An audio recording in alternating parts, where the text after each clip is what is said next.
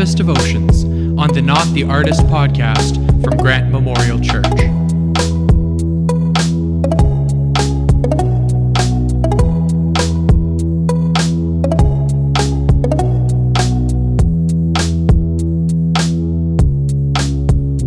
Hello everyone, and welcome to Canvas Devotions here on the Not the Artist podcast. On Tuesdays throughout the summer, we are releasing devotionals on this podcast, and we hope that they have been helpful for you to use as you connect with God during your week. This summer, we have been walking through a series called Walking Within and Walking Around, and we hope that these podcasts are giving you an opportunity each week to reflect on Scripture and spend time in prayer. In this series, which is based on the fruit of the Spirit in Galatians chapter 5, verses 22 to 23, we have been discussing each fruit of the Spirit one by one.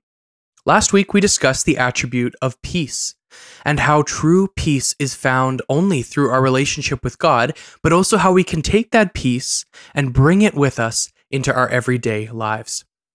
Today, we'll be discussing the topic of patience. And then at the end of the episode, I'll give a couple ideas on how you can spend time in prayer after the episode finishes. But let's begin with a word of prayer. Father, thank you for this way that we can continue to connect as a community and learn together from your word. I pray, Lord, that for each person listening, this would be an opportunity for them to learn more about patience and what it means to grow in patience through our relationship with you. And you'd also help us, Lord, to grow deeper, personally, intimately, as we walk with you. In your name we pray. Amen. So, on his list of the fruit of the Spirit, the Apostle Paul lists patience as the fourth characteristic. Now, as a brief reminder, this summer we have been learning that the fruit of the Spirit is a list, though not exhaustive, of attributes that we should find in the life of someone who is growing in their personal relationship with God. In other words, if we are growing in intimacy with our Father, then we should be transformed to become more like Christ. And this means that we will grow in each fruit of the Spirit on the list. So after love, joy, and peace, the Apostle Paul adds patience to his list in Galatians 5.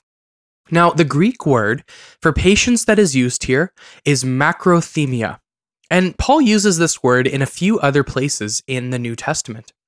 This word is often included in Paul's list of characteristics that Christ followers should have in their lives, including a similar list in 2 Timothy 3:10. So, by looking at this word, what does Paul mean by patience in this passage? Well, first of all, the patience that Paul is describing is a patience that we should certainly exercise. It's a patience that should certainly have an impact on our everyday lives. When you're waiting in line at the grocery store, when you're in a traffic jam, or when you're meeting someone for coffee and they're 20 minutes late, these are all opportunities to exercise patience. As well, the patience that Paul is describing here can also be seen as an interpersonal patience, such as when we are arguing with someone or we're in a conversation with someone, we disagree with what they're saying and it may be making us upset. This is also a good opportunity to exercise patience in being slow to speak and slow to become angry, as James describes in James chapter 1. And these kinds of maybe what we could call short-term patiences are good goals for Christ followers. And as we grow in our relationship with God, we should absolutely become people who are patient in their everyday lives. However, the patience that Paul is describing in this passage is best understood as a long-term patience. When this word is used in the New Testament, this Greek word, it's often translated as patience, but it is more often translated as long-suffering, endurance, steadfastness, and perseverance.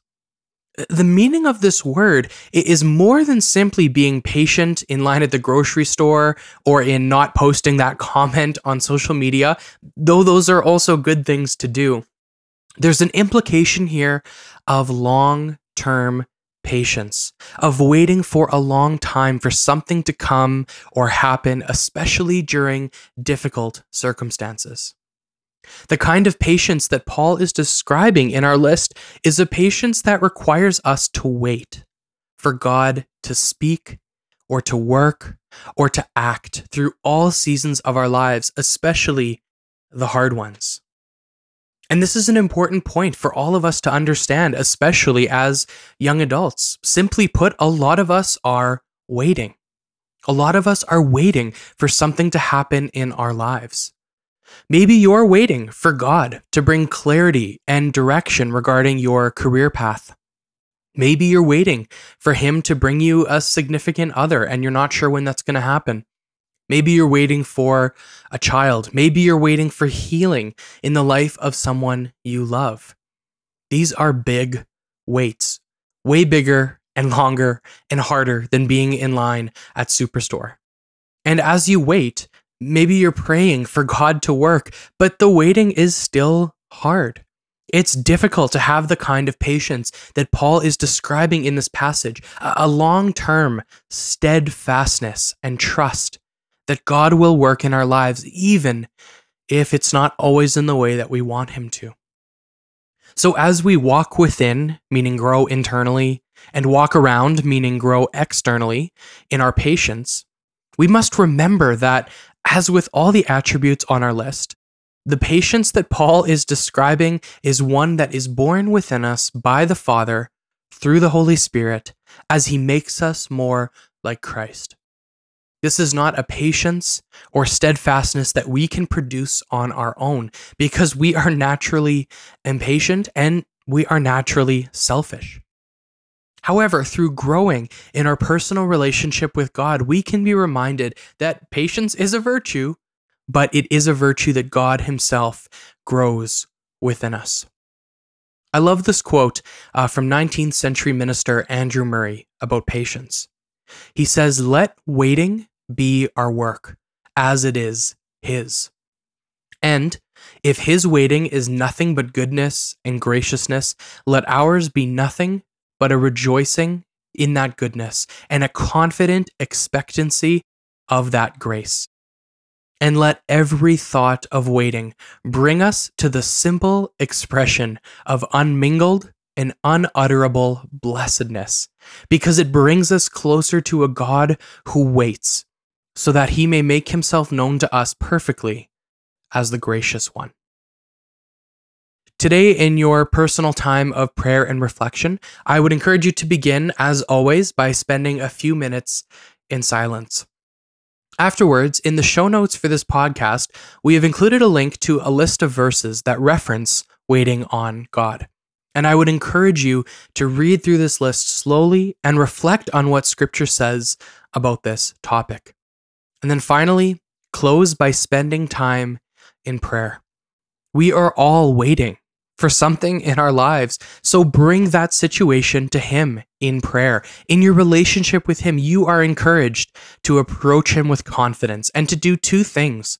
First, to ask Him to work, to be bold and confident in asking for whatever you're waiting for, but to ask Him for patience in the waiting. Because sometimes God makes us wait. Sometimes the answer is no, sometimes the answer is simply not yet. We don't always know why, but we do know that we can trust Him to work all things for our good, even the waiting seasons. We hope that Canvas Devotions continues to be useful to you as you grow in your personal relationship with God throughout the summer. Please subscribe to the NTA podcast so that you don't miss a show. Next week, we'll be continuing with the next characteristic on the list of the fruit of the Spirit, which is kindness. Also, we have another episode of Canvas Conversations, our interview and conversations-based podcast, coming out this Thursday. So we hope that you'll join us for that. Thanks for listening to Canvas Devotions on the Not the Artist podcast from Grant Memorial Church. Please make sure to subscribe to our podcast so you don't miss a show, and check us out on Facebook and Instagram at CanvasGMC.